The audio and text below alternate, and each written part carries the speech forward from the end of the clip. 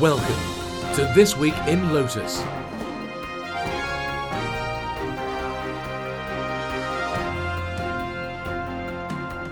The weekly roundtable discussion of all things social, collaboration, technology and community. Here's your host, Stuart McIntyre. This Week in Lotus, episode 52 for Friday, 20th May 2011. Squishy Peas.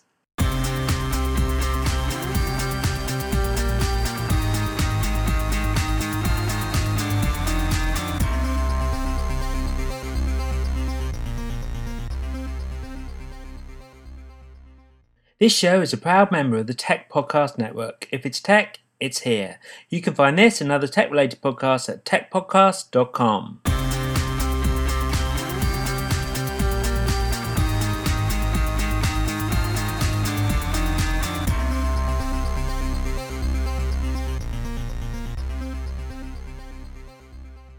Hello and welcome to This Week in Lotus. It's Stuart McIntyre here and we are back for episode 52. That's right, number 52. A whole year of This Week's in Lotus have gone by.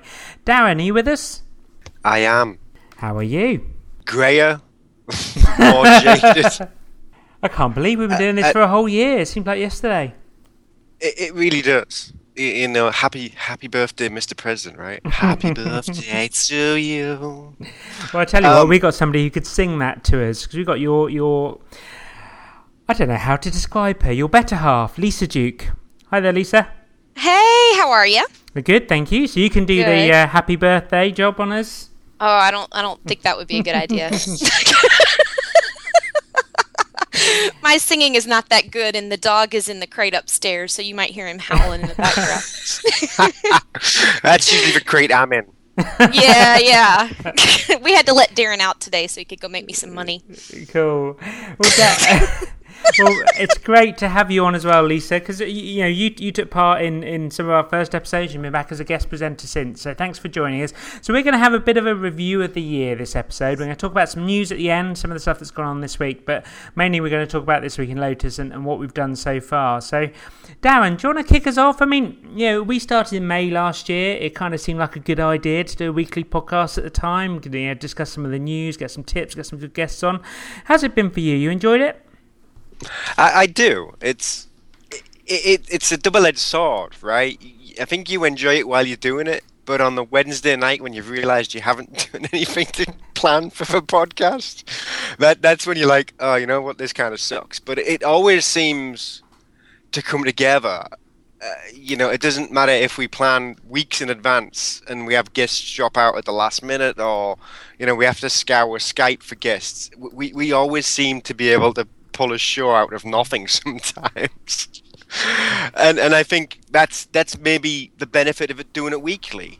Yeah. We kind of are able to cover a lot of stuff, not just what I guess the faithful would want us to cover, which is the Notes Domino stuff, but we've covered an awful lot of stuff when you look back in the last 51 episodes, and that's enjoyable. We've touched on things that I don't even do on a weekly basis.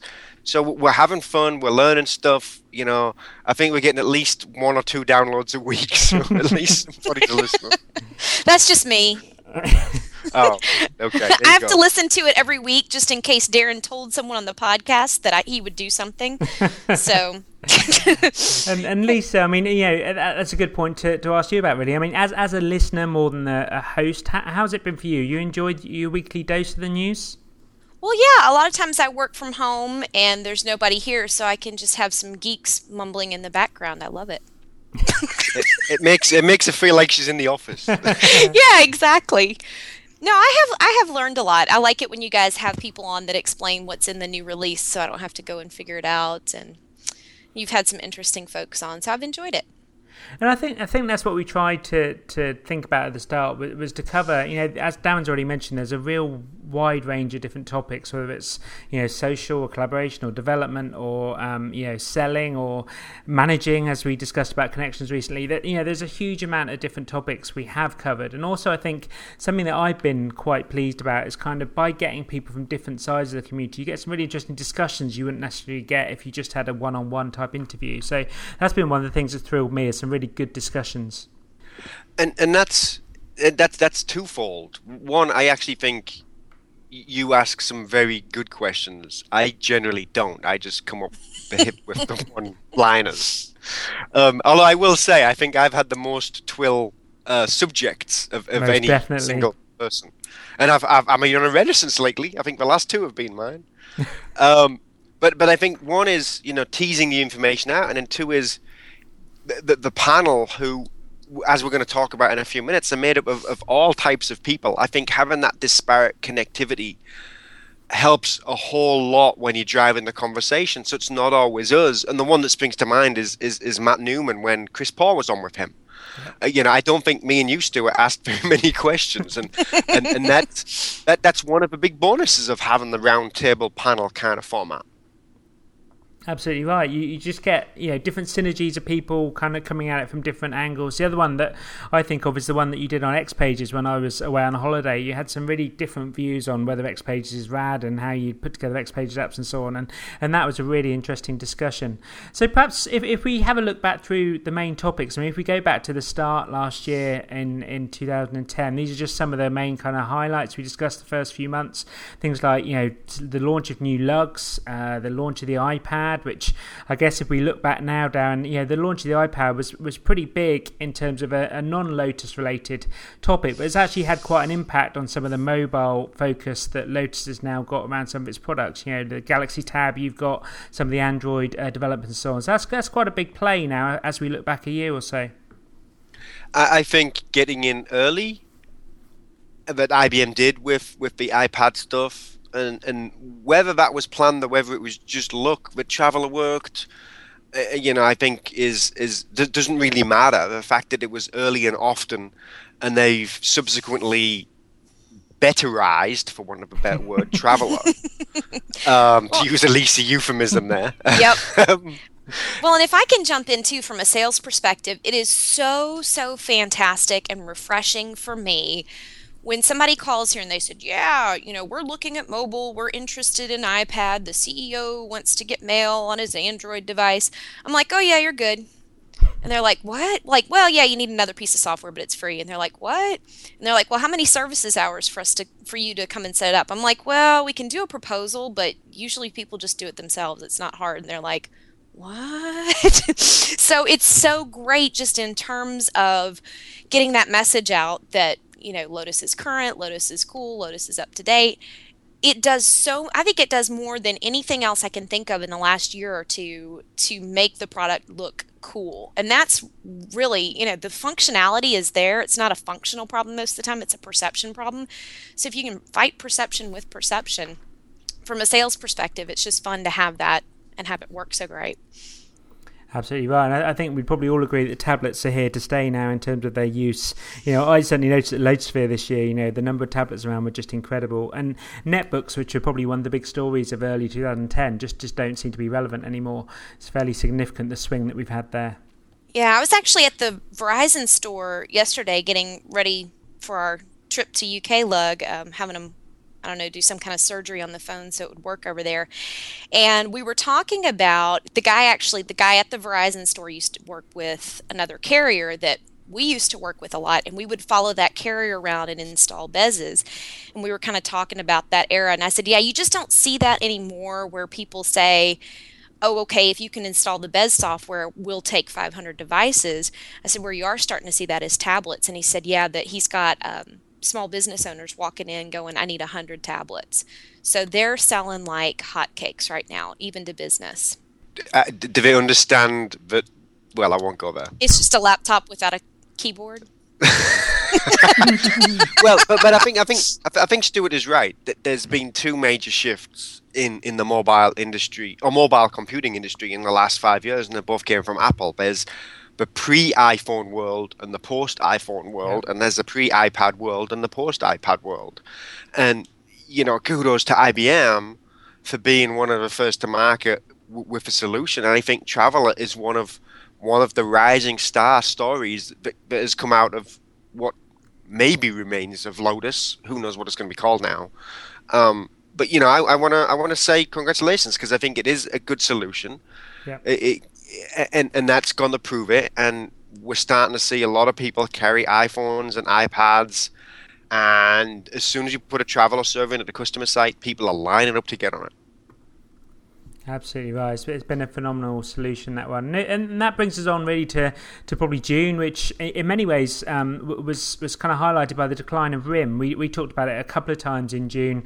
Research in Motion at the time, because of this post iPhone world, seemed to be disappearing and making some very strange decisions about acquisitions, which has come up again in the last month or so with their acquisition of Tungle too. And Darren, you've been quite a critic of RIM through the This Week in Lotus series. Do you still feel the same way about that? Do you feel that they're going away? Yeah, and we were long-time RIM partners for an awful long time. And probably about 3 or 4 years ago, they made it really clear that they did not want partners who were not ISVs, who were not creating software that was going to go in the software store. And I think that was a pretty bad move for them. And I think their direction was the grass is always greener on the other side of the fence. We're in the enterprise. If we can just get the consumers, we will make so much more money. And you've got Apple doing the exact opposite. We're a consumer device, and the grass is green on the other side of the fence. Yeah. And I just think it was a mistake on RIM's part, and they have never recovered from it. And I don't think they ever will recover from it. From wholeheartedly ignoring what the rank and file BlackBerry users were looking at when they were on the golf course playing with people that weren't carrying BlackBerries. Yeah, and it's just interesting to see. We were big RIM advocates. We did a ton of Bez installs back in the day. And about 2008, they decided they were going to redo their partner program and start putting up walls and basically barriers to entry and kind of running off the small partners. And they took our partner rep away and just, major attitude basically. And we were like, okay, well, we've got other things to do. So we went off and did some 8.5 upgrades on Domino and stuff like that and kept ourselves entertained. And just within the last 6 months, they're like, oh, baby, I'm sorry I broke your heart. I want you back. I love you so much. And it's like, yeah, it's too late. They were even talking about... Can you do that again? That was... Happy birthday. But yeah, it's interesting now. All of a sudden they're realizing, oh, maybe these little crappy partners really were doing something for us. They were our advocates. They were helping spread it. And, I finally told the guy, I'm like, just take us off your list because I don't know what you want me to do. Every company that we deal with has a Bez and they're moving a percentage of their people off of it. There's nothing for me to do for you here, right? Like, what do you want me to do? I can't go and install more Bezes because everybody has one. So, and bless them. Again, when I was at the Verizon store yesterday, I was talking to the guy and we were talking about the BlackBerry tablet coming out. And, I said, and maybe it'll take off in enterprise because they do have that reputation for being secure. But I just, everybody that's cool enough to want a tablet already got an iPad or a Google tablet, like the Galaxy Tab or something. I just don't know who's cool enough to want one that held out long enough to get one, but we shall see. And that kind of consumerization of IT that you've mentioned with RIM, I think is something, again, we've come back to again and again with Lotus and how they compare to some of the others as well. So it's another theme that's gone through some of the programs we've done. July was all about North Star and some of the new kind of efforts that IBM are making around web experience, which again we'll come back to a bit later in terms of some of the news around this week.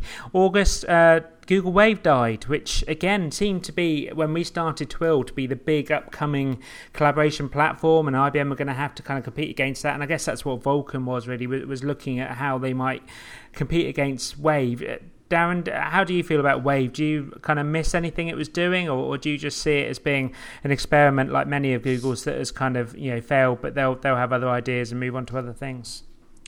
Well, I only ever used it once because I logged in and I said hello, and it was a bit like an echo chamber, and nothing came back. Same experience I had. It was like being in outer space, right? I was the only person out there, and I could see nothing else. But I think, Google have proved time and time again that they can recover from pretty brutal catastrophes. And, within a week it's forgotten, right? All the way through the early months of Twill, May, June, July. The only thing on the news was Google Wave, Google Wave, Google Wave. It was on CNN, it was on NPR, it was on BBC America, it was freaking everywhere. And then all of a sudden it dies, and for a week everyone's complaining it's died, and then I haven't heard anything since maybe the third week in August. So Google have taught their followers, and maybe also the IT press, it's a bit like an Obi-Wan Kenobi moment, right? Move along, there's nothing to see here. These are not the Google Waves you're looking for. We're going to put it in other products. And then every new product they release or every new feature they add in, they say, oh, that came from Google Wave. And everyone goes, yay, Google Wave was great. See, we haven't killed it. and I think it's a very good approach for anyone to learn how to control the message of when a product or platform is nuked, yet you don't want to give the opinion that it was nuked. Yeah. Well, and it's a lot different when everything is free, right? Like, how much can you complain when you're not a paying customer? So that makes a big difference. You have to be a lot more careful if somebody has paid to get on the thing and services to migrate them on, and then you want to kill it or just change the name and pretend it's something new. It's a different game. And I think it was still sufficiently new that not many people have got significant amounts of information in there to move off somewhere else as well. I have to say, some of the stuff that was developed for Wave has been massively impressive since. I mean, some of the collaborative editing that we use, in Google Apps to get the doc together that we use for Twill is just still phenomenal. I still look at that and see Darren's edits moving around and the document changing as you look at it, and that's just phenomenal. And I look forward to it making it into some of the Lotus products over time. And I see Stuart fixing my spelling. Once or twice. The other news from August was Notes in Domino 852 was released. That's still the current version of Notes in Domino. Almost a year on, guys. How do you feel about 852? Is it something your customers are all running? Fairly happy with it? Yeah, we've just done a couple of big upgrades lately. Ironically enough, it's from old versions, like 6.5.6 was one of them up to 8.5.2. I still think, it's going to be around for a while longer. I'm not expecting to see 8.5.3. My guess would be October, but I don't know anything. I don't think that date has even been released to the design partners, so even if I did know, I couldn't tell you, so that proves I don't know. So it's, it's good, it's stable. We're on the second fix pack. I've got to give IBM, some marks kudos. Here for some kudos. Yes, there's a theme. Kudos. Oh, so I've got to give kudos to IBM for coming out and basically saying, if you're on 7 or 6, don't even go to 8.0, just go straight to 8.5 because that's where we're doing all the development work. I think that took some kahunas. That's a nice way of saying cojones, by the way. I think that took some stand-up guys to come out and say that, and I think that saved them a lot of issues. And Deos is still knocking the socks off people when they see it. We just had one guy who had a 20 gig mail file, but the NSF went down to 700 meg after it was Deos enabled. Wow. So that kind of stuff still astounds people, and they just don't believe it until they see it. And you can't say more than that about a product. That when they see it, they are astounded. We just need to get the users to be astounded with these products, not just the administrators.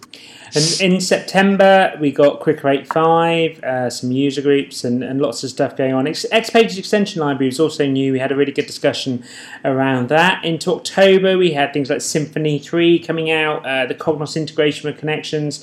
I think probably a thread maybe through this is that sometimes it feels like the products we work with don't get updated that often with IBM, but actually if you look at the release cycle through a year, there were a phenomenal amount of updates through 2010 to most of the major products that you and I both work with.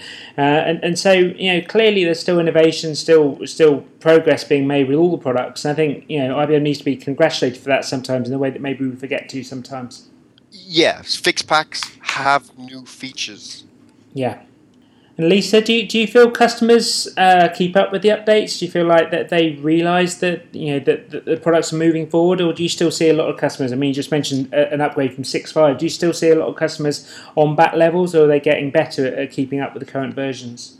Well, it depends upon by customers. Again, if you mean admins and developers or users, I think for the most part, users are pretty oblivious. A lot of times there are new features and they don't know that they're in there or how to use them.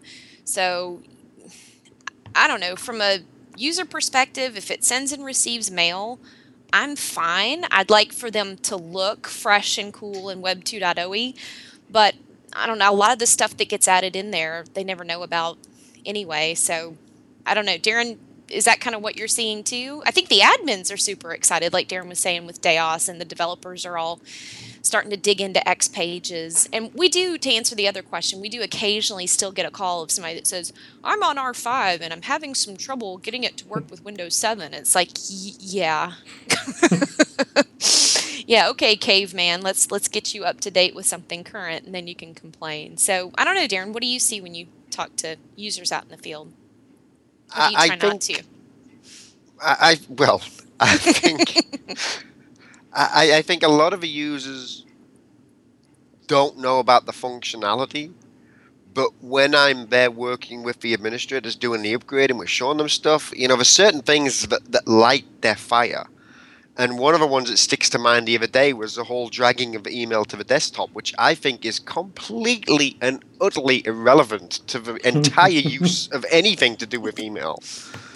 But it just lit off 600 sheriff's deputies all got excited because of this one drag, and now they're all clamoring for their IT department to install 852 on the desktops so they can now start dragging EML files all over God's creation.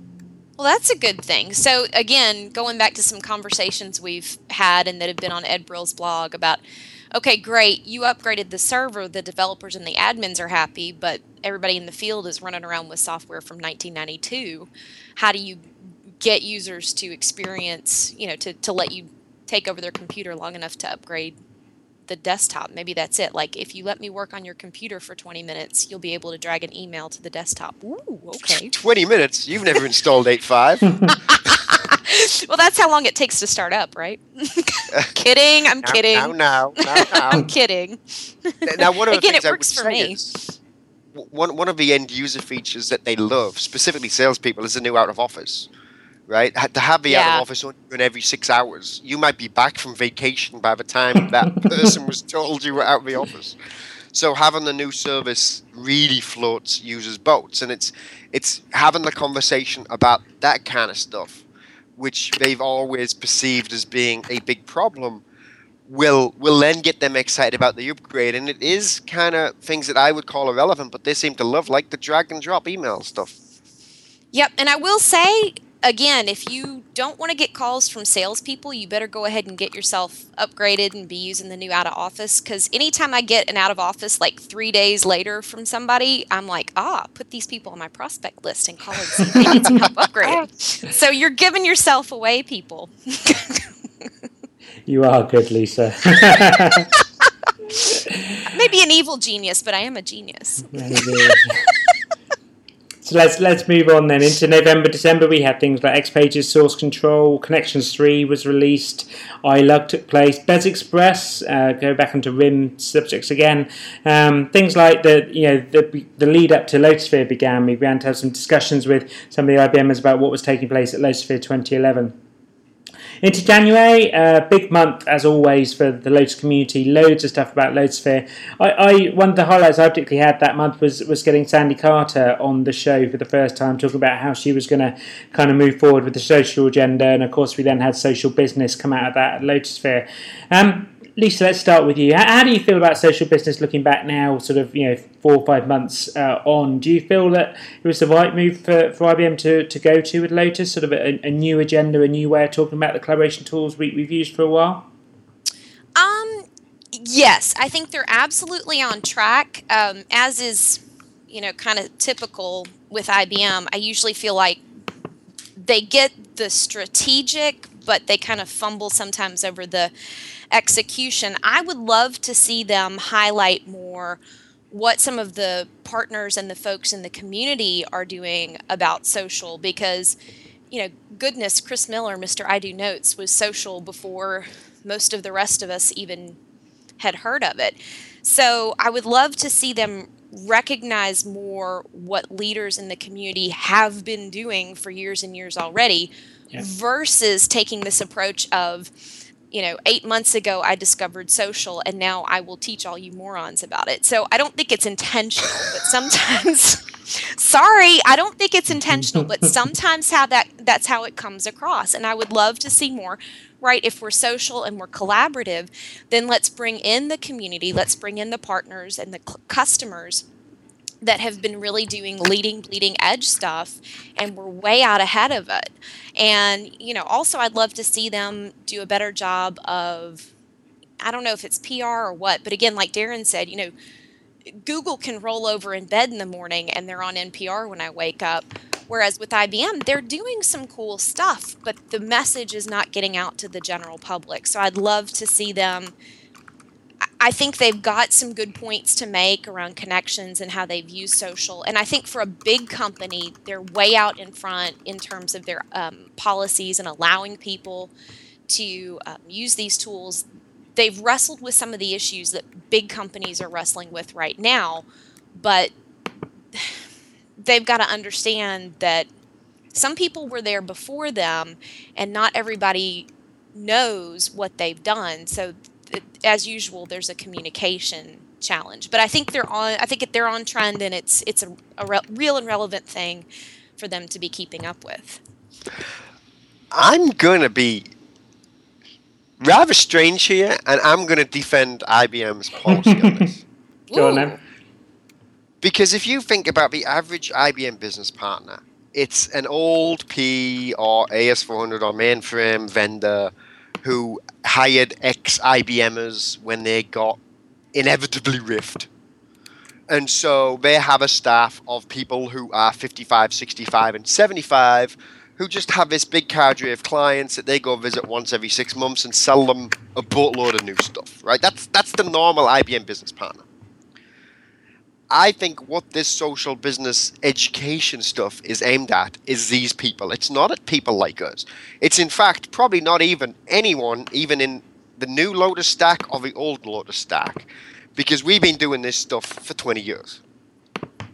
I think it's squarely aimed at the partners who are entrenched in old style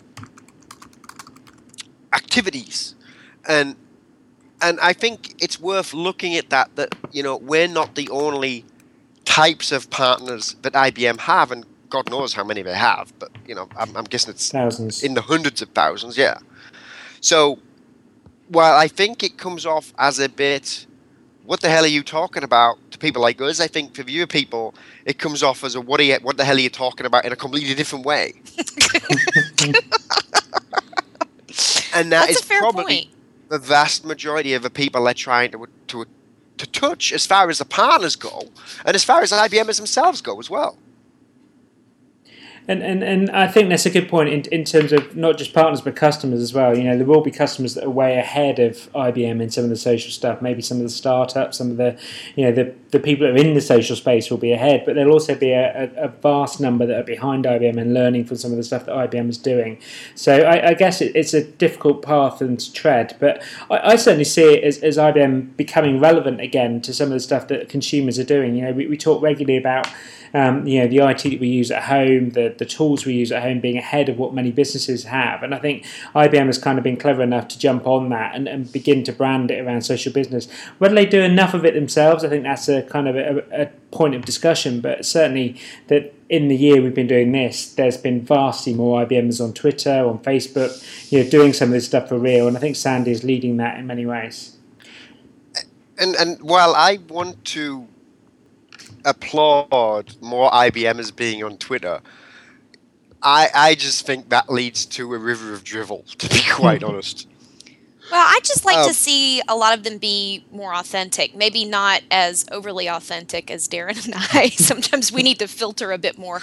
But, all of them have my tweets are mine and mine alone. And then they all read like press releases. Not all of them. Some people are cool and some people get it. But a lot of, especially the folks that are new, it's like, well, if your tweets are yours and yours alone, you can, be a little human. So I think they'll figure it out over time, but I would just encourage them that it's okay to share a personal observation or a actual thought versus just here's a link to a thing that IBM released. Absolutely. Like, dude. And go look at who follows you, because if the only people that follow you are IBMers and partners, don't try and sell me the cloud. Well, and this goes back to, this has nothing to do with IBM, but one of my pet peeves on Twitter is self-appointed social media gurus telling people that they will teach you how to do the Twitter nets. It's like, if I'm savvy enough to be on Twitter, I am probably not a potential customer for you, social media guru. Like, go present at the Chamber of Commerce, and the people that are not on Twitter, you can educate about getting on Twitter, but please don't tweet about how you're going to teach me how to tweet. I got it. Very fair point. And if we move forward to, today, we're still talking about Lotus rebranding. That's been one of the main discussions of the spring here on This Week in Lotus. We've also talked about business intelligence again. We had a really good lady, Tina Groves from Cognos, on talking about business intelligence and social. We've talked about renaming the products. IBM Champions, of course, with Joyce and Mary Beth. We had Adam on from ISW in Australia talking about iWildfire, the new connections client for iPhone and iOS, and then we've had that discussion about management of connections as well. So a really broad set of topics.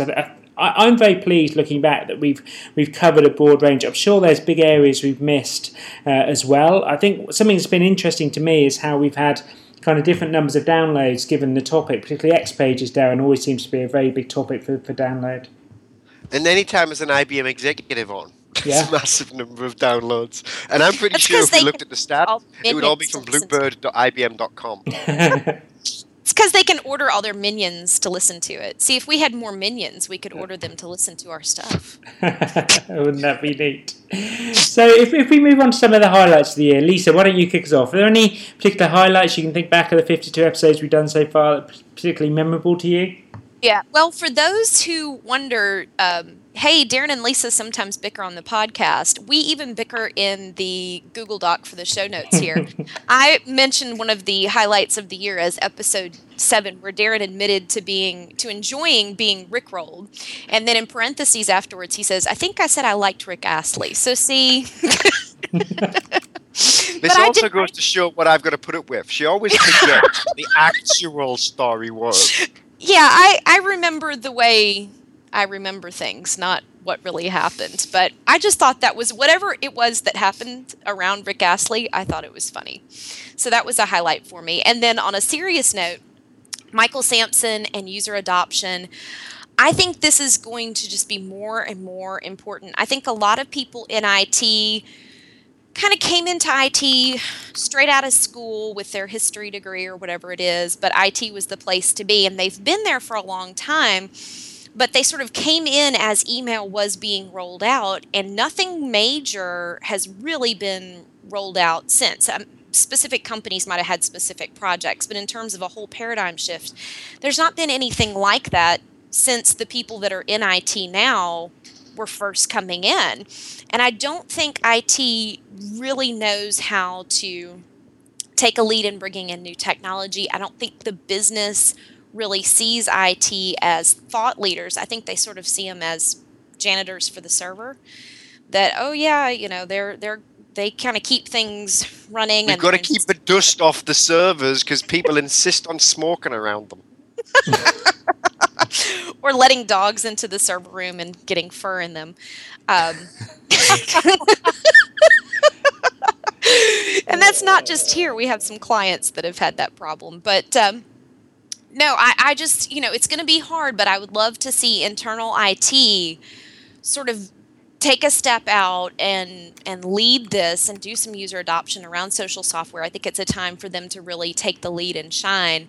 I don't know if we all have the right personalities for that, but I'd love to see that go on. And then another great highlight was the live show at Lotusphere, of course. Do you guys want to chat about that a little bit? I think it definitely was a highlight of the year. I was actually surprised how many people turned up, given the fact that we were smack bang in the middle of tons of good boffs. Yeah.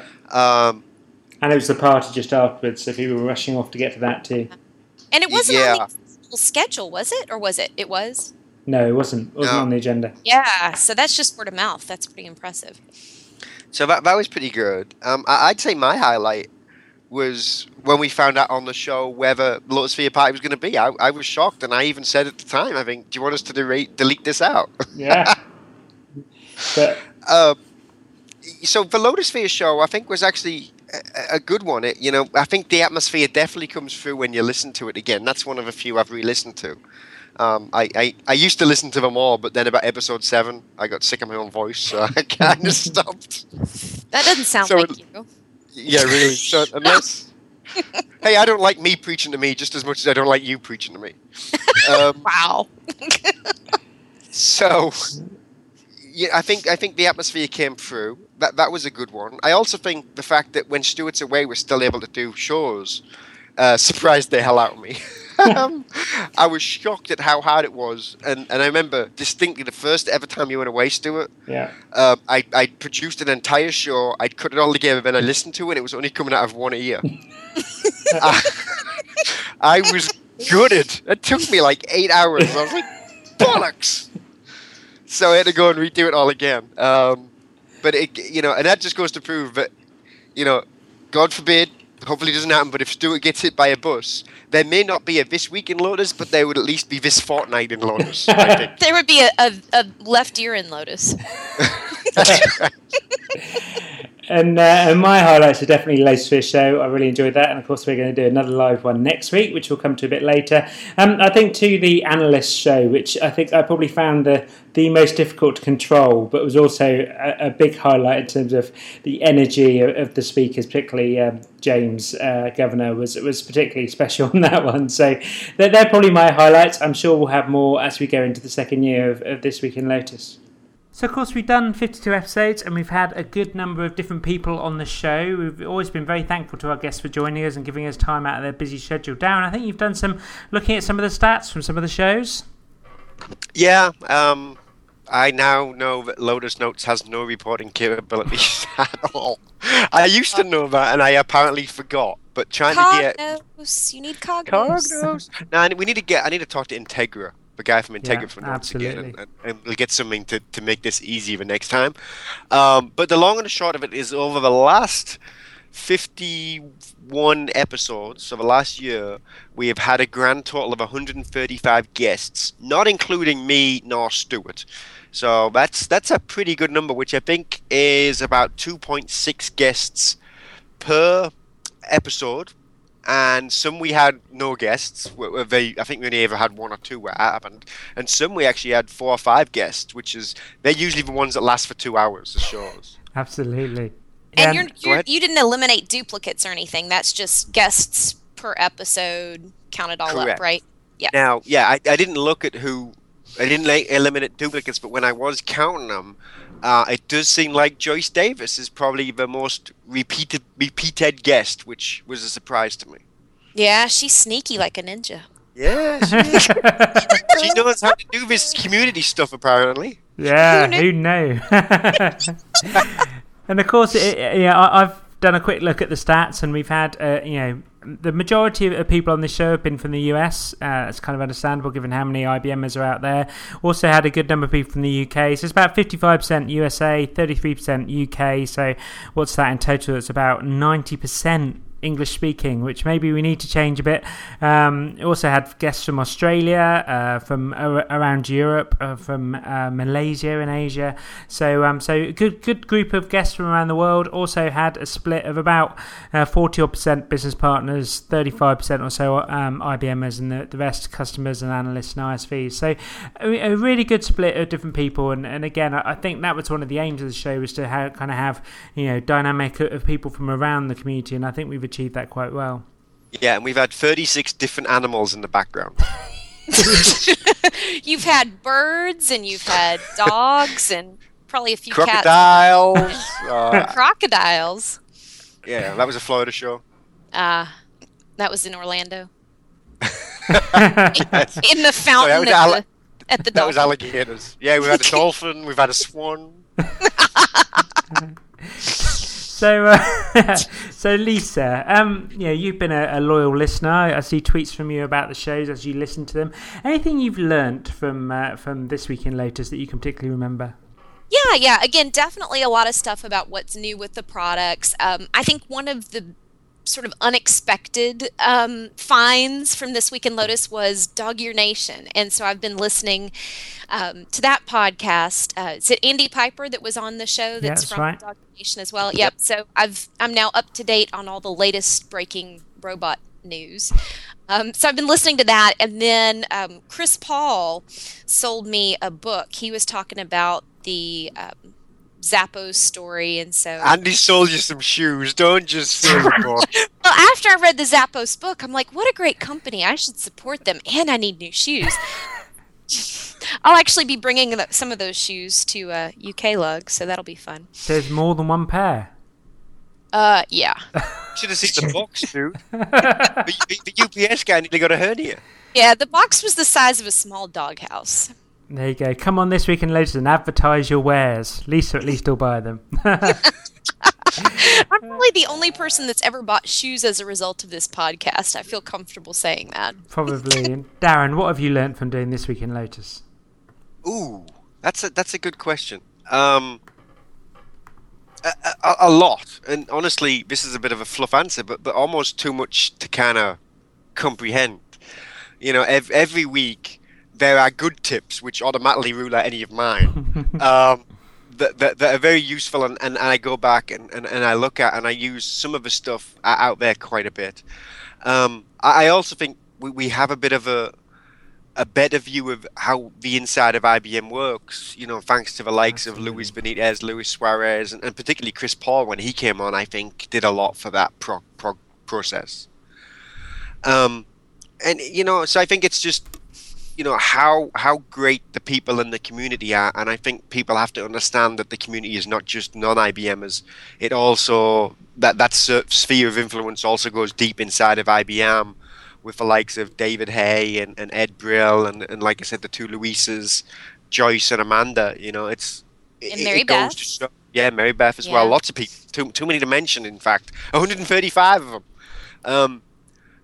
And the fact that we have enough to talk about on a weekly basis is still kind of shocking. There's weeks where we don't have anything in the Google Doc on the Thursday morning, and by the time we record, it's full. It's just kind of strange. So, Darren, are you saying it's not the community versus IBM? IBM is part of the community? Oh no, it's definitely the community versus IBM. Oh! And she set you up so well.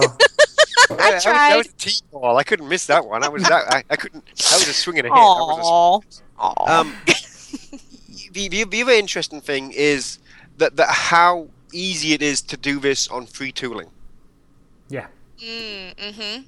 I don't think anything, when I do a podcast, and admittedly my quality is far substandard to Stuart's, but even when I do them, I don't think I'm using a single paid piece of software to do it, which I think is quite astounding. Yeah, I'm only using one paid bit of software, which I'll mention in my tip actually when we get to it. The rest of it is all free to use. I was just going to say, keep in mind, customers actually do have to pay for Lotus, so... Yeah. And actually, as partners, we pay for it too. There's a bundle, so you did pay something for your Lotus Very software. true, But very true. No. I mean for the recording of the podcast. Right. I wasn't saying that we use the entire IBM portfolio gratis, because No. the IBM licensing Nazis will have a helicopter over my office in a few seconds. And I think that brings us Down roads. onto Skype, which of course is the main bit of software we use. And given the news of the last couple of weeks with Microsoft buying it, undoubtedly, at some stage we will look at alternatives. And it's really hard to think of an alternative that would enable us to do the show in the way we do, with 5 or 6 guests each week, with chat and voice, and all the stuff we do. It really does make this podcast possible, as it does many thousands of other podcasts that are out there. So it's going to be tough to see how we move on from that if we do move. And maybe we just don't. Yeah, exactly. Maybe we don't. Maybe there is nothing else that would do the job that Skype does, and maybe it doesn't matter if it's a Microsoft product. Who knows? I mean, some of the things I've learned are how many great people there are in this community who are willing to give up time and sometimes drop everything at the last minute to come on the show, given the lack of preparation sometimes we do. It's just phenomenal. 135 people have given up, an hour plus of their time. Fantastic. And how many IBMers that are willing to reach out? Some of the people that don't get the kind of prestige and the notice that people like Mary Beth and Ed Brill do. Some of the internal folks in IBM that we've had on the show that haven't been known to the community before they've been on, but have just been so knowledgeable and been so willing to share. It's fantastic to have them on. And I think the other thing, sort of slightly negative, is how tough it's been to keep the audio quality high. And undoubtedly some of that is down to me. Some of my recording processes maybe have failed sometimes. But also I think it just is a really tough job. And it makes you realise how the professionals must do it, must put so much effort and money into actually doing this. And so whilst you can do it for free or cheaply, it's actually really difficult to keep the audio quality high sometimes on that basis. And I think our listeners forget that the guests are separated by 6,000 miles of water. Well, and then we're not professional audio people, right? Like, we try to do a good job, but if sometimes it all comes out the left ear, it's like, well, you know what? It's free. Sorry. and the other thing I probably want to touch on is, I'm very grateful to the people who get up in the middle of the night to do this. The guys in specific time, Tom Duff, Bruce every now and again. I don't think Tom ever goes to bed, so he's maybe the outlier here. He's always on Twitter. It doesn't matter when I'm up, Tom's always tweeting. It's strange. He's like the turtle. He's a bot. That may be why. Maybe him and the turtle are just two different people, but they just swap accounts. But absolutely, bottom of the heart, thanks to the guys that do get up at 3 o'clock in the morning to be on this podcast. And even late at night, the guys in Australia are doing it at 11, 12 and 1 o'clock in Singapore. So, this would not be anything without the guests. Very well said, Dan. Absolutely. Completely agree. And Lisa, any already mentioned you about particular sort of favourite highlights. Any funny things that you can remember? Any bits that made you laugh out loud from some of the stuff we've done? Yeah, one of my all-time favorite moments, and, Darren always comes up with some good one-liners, but when Mr. Monk Chips was on and he went on this huge rant about IBM renaming products and, just change the name, that will fix everything. That, oh my gosh, I was the AS400 rant, right? Yeah. Yes, I was crying. I was laughing so hard. That was excellent. And, he's totally right. It's like, he's spot on, but he just got so into it. It was so much fun. Absolutely. I enjoyed it. I remember, let's call it I. That will make it so easy to search for on Google. That made me laugh. And then Apple brought out a whole line of products that began with the letter I. Very true. Darren, any things you can particularly remember on that front? Oh, it's difficult to pick out one, mainly because I'm like a sports player. I try to forget exactly what I've just said because it would get me in so much trouble if I went around the world remembering who I just pissed off that week. The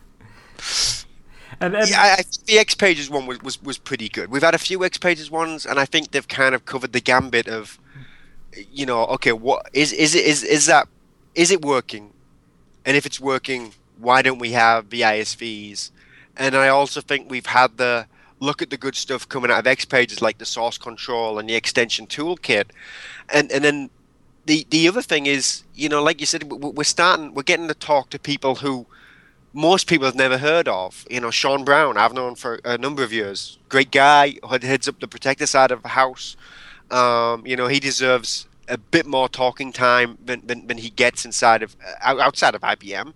The same with Scott Sauter, who I think is probably the longest serving Lotus employee we've ever had on the show. And that probably is what sticks in my mind is, we're getting not just the breadth of coverage of the products, but we're also getting deep knowledge from these internal IBMers who some people have never heard of, but are legends. I thought the one that you guys did with the guys that wrote the X Pages book was really good too. that was a marquee one, because I think it was an interesting take on what could have been a very fluffy book, but they did such a splendid job. I think the podcast is just the icing on the cake, where they talked about the process and how long it took, and I think us as individuals were all saying, well, we want more Lotus books, but now you realize it takes like a year and a half to get them out. You can understand why it suddenly comes out and it's, hey, getting started with Lotus Notes 7.0.2, because it took that long to write it out.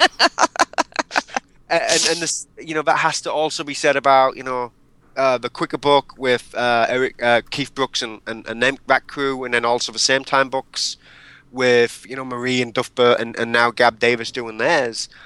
I think there's a definite resurgence that we've seen in the marketability of these books, which I think has also come across in the podcasts. Yeah, and I will say, if you run into any of these authors, because Duffbert and I had some private conversations, let's just say they're not doing it for the money. So do thank them when you see them. They're not, smoking hundreds. It's really a labor of love. So thank them when you see them at Lotus Sphere, because they've put in, or at UK Lug, they've put in a ton of work to make these books available for everybody to be able to do their job better. And if they are smoking hundreds, it's Monopoly hundreds. Yeah, really. Another good one too was the one, Stuart, that you did at NL Lug last fall. That was hilarious. The live shows definitely have a different vibe to them. They tend to be very rowdy but very fun. Absolutely. I remember we had Bill Buchan on that panel, which always ensures you get a pretty fun hour. So that was a good one. And again, I hope UK Lug will be as good. Of course, we've had some running kind of themes through the shows, haven't we? We've already mentioned RIM being on the slide and some of the anti-RIM stuff we've talked about. I must say, I've not made the best job of some of the surnames. You mentioned Scott Sauder a minute ago. I think that's just one of the many that I've messed up through the shows. And what the listeners don't realise is a lot of them are cut out. But I would say at least every 2 weeks to every 3 weeks, there's at least one surname that Stuart butchers on the beginning. And he always says, you know what, I need to ask before I start telling these names. And he kind of just never does. And that's kind of an ongoing joke. But every few weeks, we have someone who's originally I was going to put the UK and US names he gets right, but it's actually he gets a lot of the US names wrong as well. My personal theory is, Darren, that's how you got selected to be the podcast host, is because Stuart could pronounce your name. Well, yeah, I had to change when I moved to the States. I had to change the pronunciation of my name because the Americans just don't get it. Yeah, I've never heard I mean, we have a university here, and it's Duke. It's like D-O-O-K. That's how it's pronounced, Duke. It is not Duke with a J somewhere in there, and it really confuses all the Americans. So, yeah, Darren is a little nervous about going back. He's going to see his family after UK Lug, and they're going to tell him he says his name wrong. So he's going to get in big trouble. And the last time I was home, my sister was like, "Oh my goodness me, Darren, you've changed the family name. Do you want some tea?" And Darren, just to pick on you for a moment, tips has been an interesting topic with you, hasn't it? In fact, I'm not even sure we have a tip for this week yet, do we, from you? No. Not yet. Yeah, but this has always been my problem. I probably used all of my good tips in like the first 4 episodes, and I should have known better, and I should have held off. And it's not until lately where I've had another good one, which was, Remote Desktop Manager, which is a brilliant tool. I use it all the time now. But yeah, my tips are a bit... I can't use the word I was going to use in America. Are a bit dubious in quality. But I would challenge anyone to sit down and write sequentially 52 tips. Go. Yeah. Tough job. We'll let you off on that one. Thank you, Darren. And, as we look back, it's also good to look forward to. So as we go into our second 52 episodes, anything that you think we want to do differently in year 2? I'm certainly thinking that, when we look at the stats, we've got an awful lot of IBMers and business partners. It'd be great to have more customers and analysts and journalists and some of the people from outside the kind of traditional community on the show for sure. It almost looks like we hunt down guests, and it would be nice to have some volunteers as opposed to us having to go out and lasso them and drag them kicking and screaming onto the podcast. Well, and I imagine it's the, tiara syndrome. Everybody's sitting back waiting to be chosen. But it's probably good for you guys to mention, like, hey, we want to talk to you. If you're in the Lotus community and you have something to say, volunteer. Don't make us chase you down. We're busy too. So yeah, have them. How should they do that if they want to be on? Well, basically contact Darren and I either via Twitter or via... ASW at Lotus. No, ideas at thisweekinlotus.com. If you can just email us, we would love to hear from you. And it's a topic that came up recently when we were discussing IBM Champion. You know, IBM is suggesting people self-nominate themselves to be a champion, and certainly over this side of the pond, it's something that everybody goes, why would I do that? Why would I put myself forward for that kind of thing? And I think that's probably how people feel about This Week in Lotus. You know, and you said it, Lisa. I think. Please do put yourself forward. If you're particularly a customer or you're somebody that is outside traditional Lotus community, maybe you're from one of the geographies we haven't spoken to so far, please do get in touch with us. We'd love to have you on the show. More voices, the better. And then the other thing that I'm always shocked is the lack of comments on the This Week in Lotus blog site. When I was going through counting the numbers this morning of the guests, I was kind of shocked how many 0 comments there were on each of them.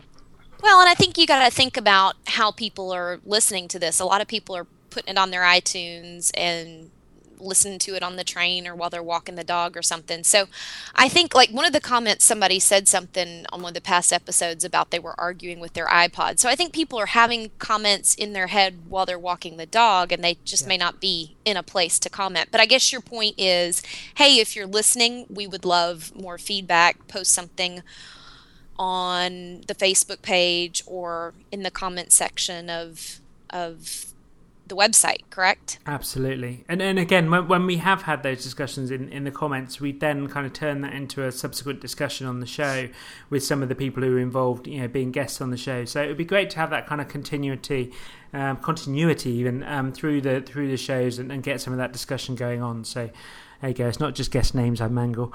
And it is good news. I've actually got 2 people who've contacted me in the last couple of weeks about upcoming shows, so it maybe the worm is turning, or maybe people just have something to sell now. Yeah, and I will say, don't email Darren and expect him to read your email. And the other thing that we've been very grateful for is Mary Beth Raven in particular has suggested a lot of really good IBMers that should take part. And so again, we've gone through some of those. And so again, if you know somebody else in the community that you think should be on the show, then please do suggest them.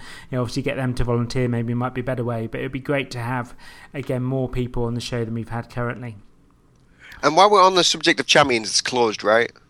It has, as of the 15th. Okay.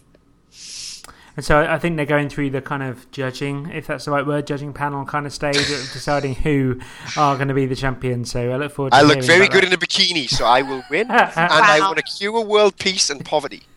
Wow. I just had a mental image of Borat in a mankini when you said that.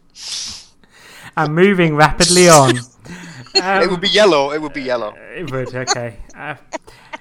And of course, next week we have, another special show. We have our UK Lug live show. All 3 of us are going to be there, along with Matt Newman and many of the other guests that have been on the previous shows. Panel isn't quite confirmed yet, so we'll tell you about that obviously next week on the show. It's taking place on Monday lunchtime. Monday lunch is scheduled between 12:50 and 2 o'clock, so it'll be in that slot in one of the session rooms, and really look forward to that. Lisa, are you looking forward to taking part in that show? Oh yeah, it's absolutely going to be fun. I'm looking forward to it already. It's going to be very funny. And we'll be recording that, of course, and releasing that as our episode for next week too. And if you are at UK Lug, go grab your lunch, come back and speak to us. It would be, or come back and listen to us. It'd be great to have you in that audience. It certainly does add to the buzz having a live audience there, no doubt at all. Yep, He and meant, we will go have. get your lunch, come back and heckle us, is what he meant. Yeah. No, that's usually my job. I'm chief heckler, especially when Darren's presenting. He actually said he was really excited that I was presenting at UK Lug, so he could be in charge of heckling. So that'll be fun. But we have some free stuff we're going to be giving away as well, correct?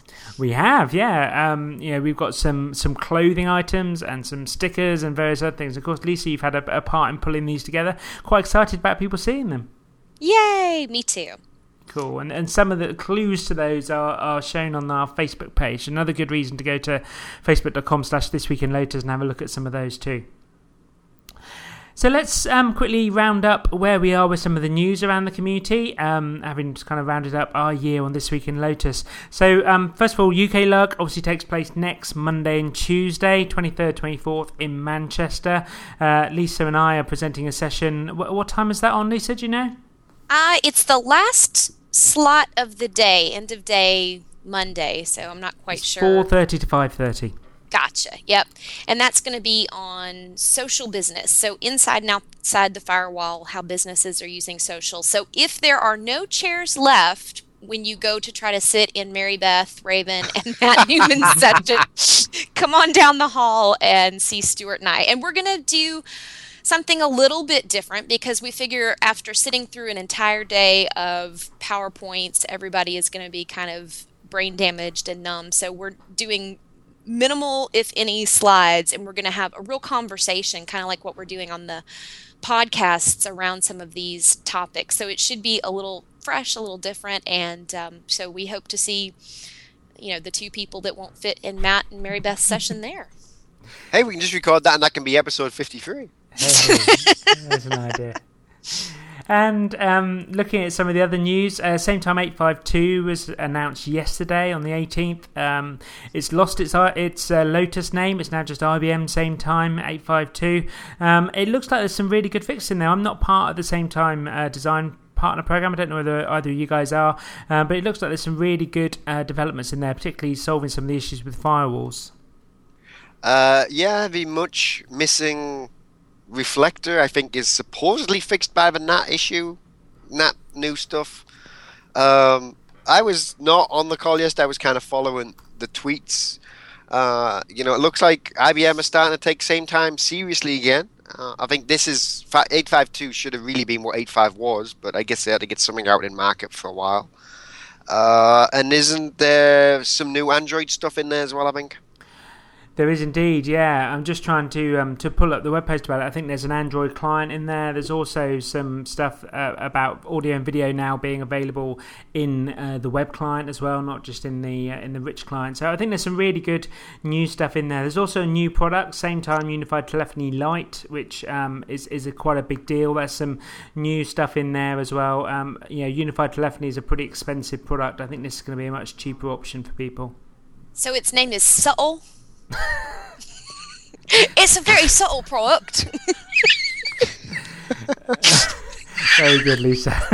So, I'm confused here. How do you create telephony light? Do you like only allow hearing? You only allow speaking? It's like a microphone that you got to click it and say over.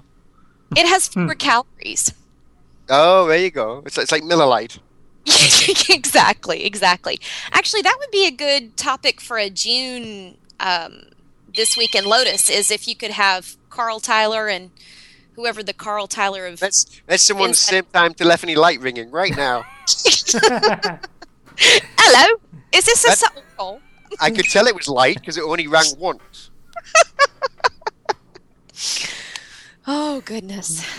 And also announced this week, Ed Brill has been speaking this morning at DNUG in Germany, and I've only seen a photo of a slide so far on this, but there's going to be a new XPages application server license for Domino, which sounds pretty exciting. It looks like this might be the new Domino utility server license, which will help everybody. I know, Darren, you've been quite a critic of the cost of utility server.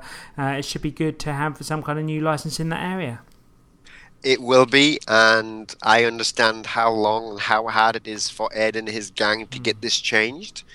That is good news. That's kudos. Yes, there's another theme.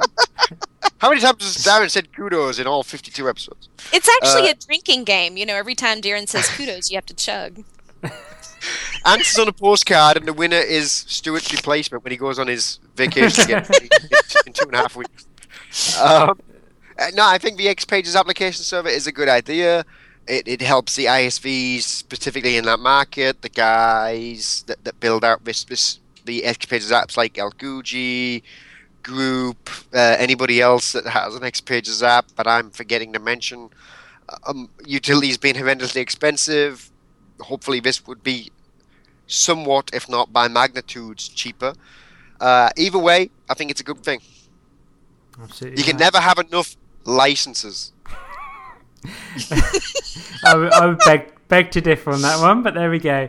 And also happening this week was the Exceptional Web Experience Conference in Orlando, what used to be the Portal Conference. There was a little bit of news coming out, not much in the way of press releases or live streaming, for instance, was missing this time, which is a shame.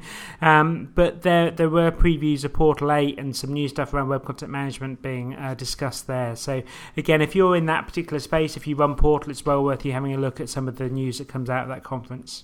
And I do love the way that the Exceptional Web Experience, the acronym is U. EWE? Yes, the men who stare at sheep. It's a bad idea changing all the product names again. We've missed you, Lisa.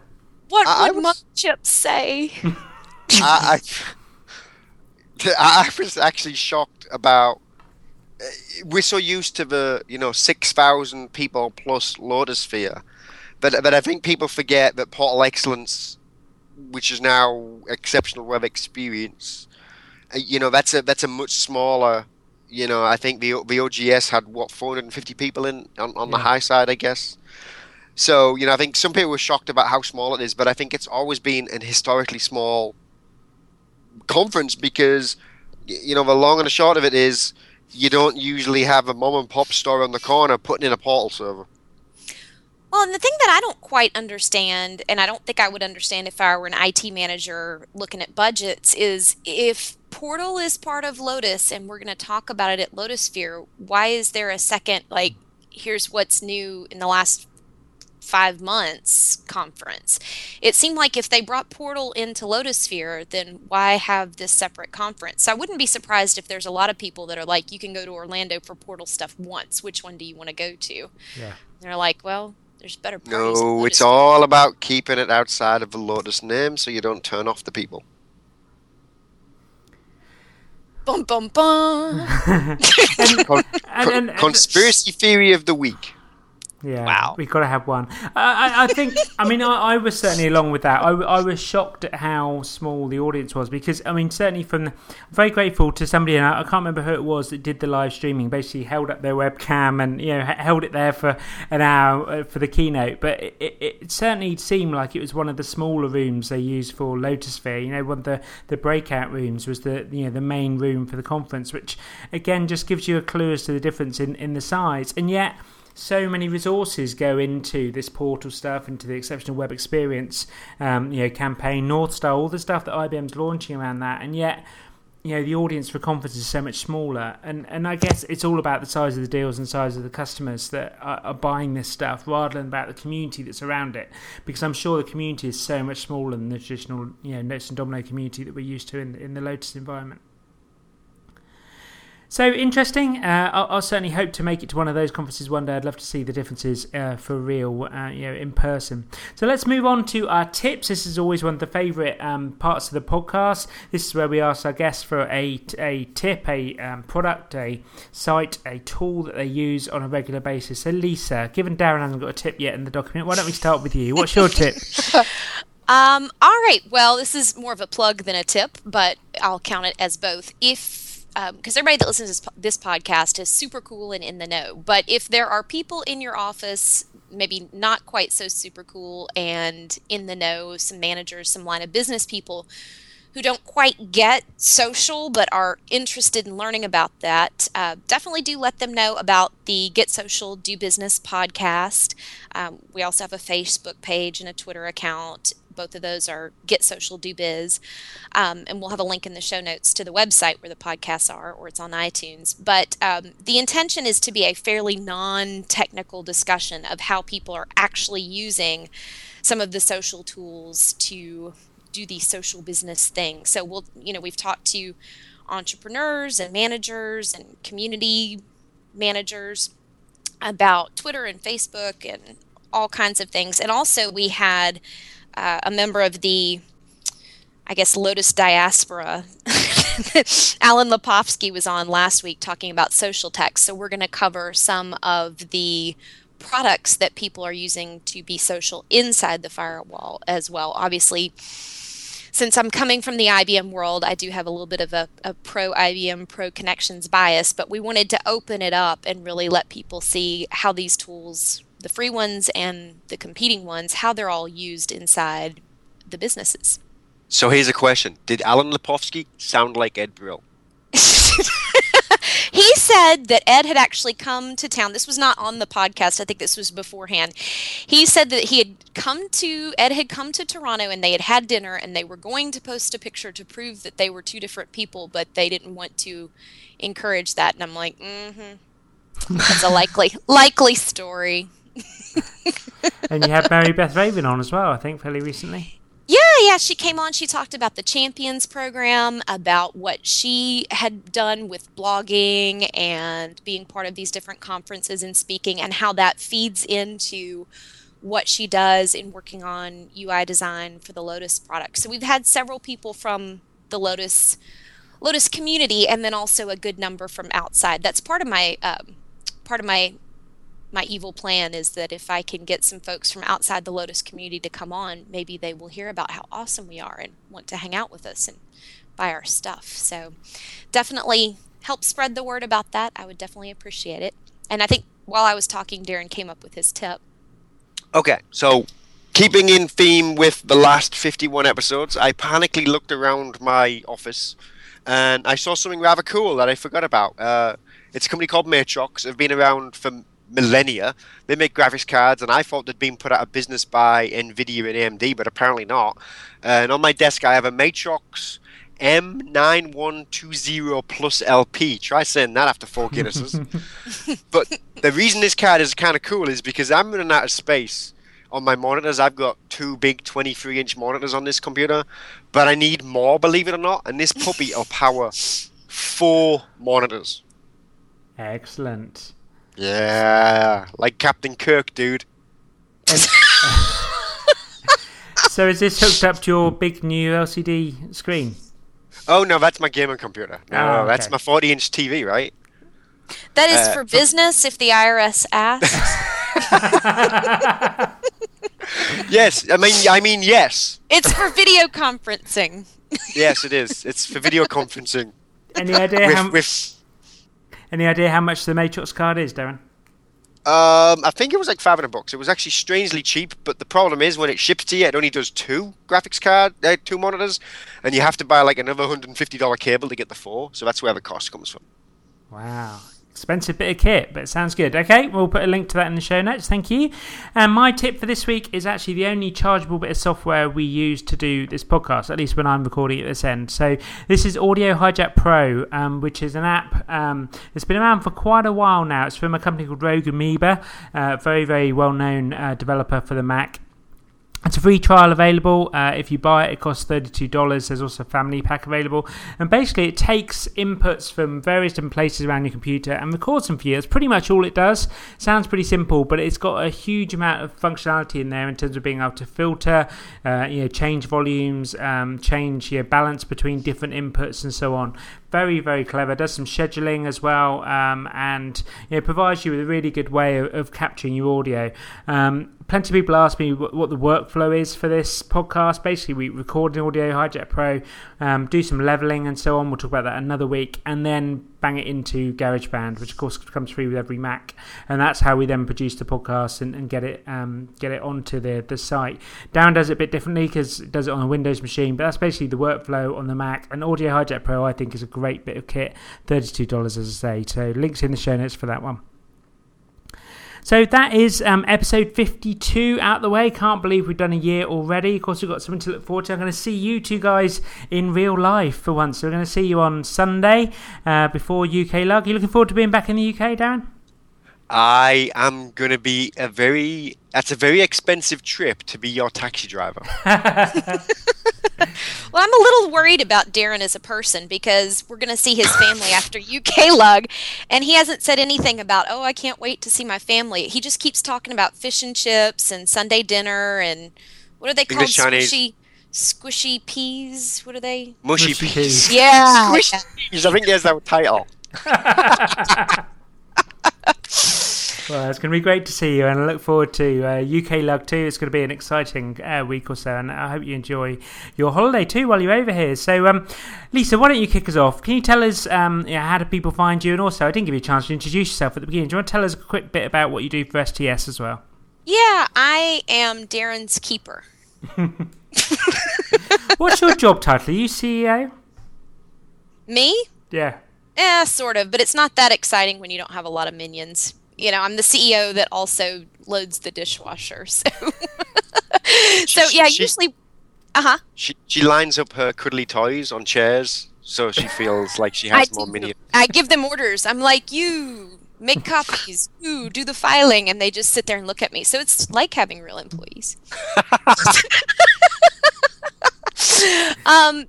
But I do everything except touch the servers. So I do all the back office, sales, marketing, and then when it starts to get technical, we bring Darren in. I've had to tell people several times, you do not want me to touch your server.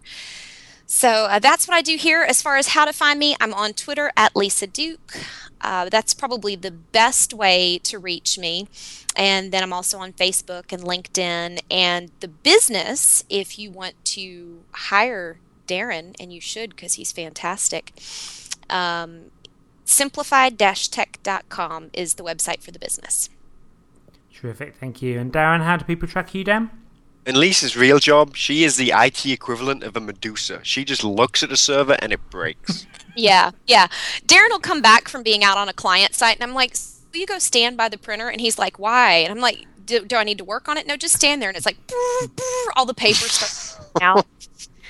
There's something with my aura. I don't know. They fear me. The computers fear me. Just wait till Dad gets home. That's right. blog.darrenduke.net for all things kind of technically related, although it's been a lot less now that I've got this outlet to rant about. And on Twitter, Darren Duke, all one word for my 140 characters or less rants. Yep, and don't email Darren without copying me unless you're okay with not getting a response. So Yeah. He fixes like email, he doesn't read it. It's like it never happened. Yeah.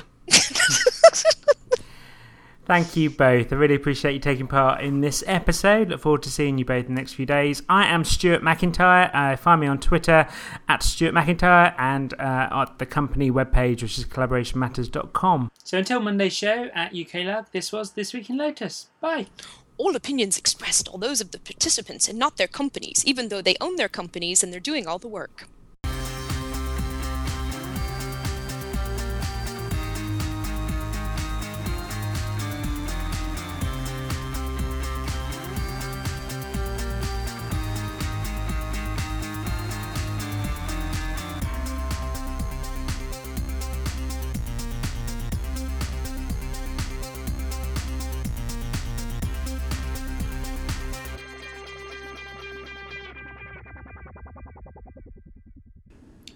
Guys, my Mac, believe it or not, has crashed. No, Macs are sacred from heaven. I know, so we are still recording, but I have no control of mouse or keyboard.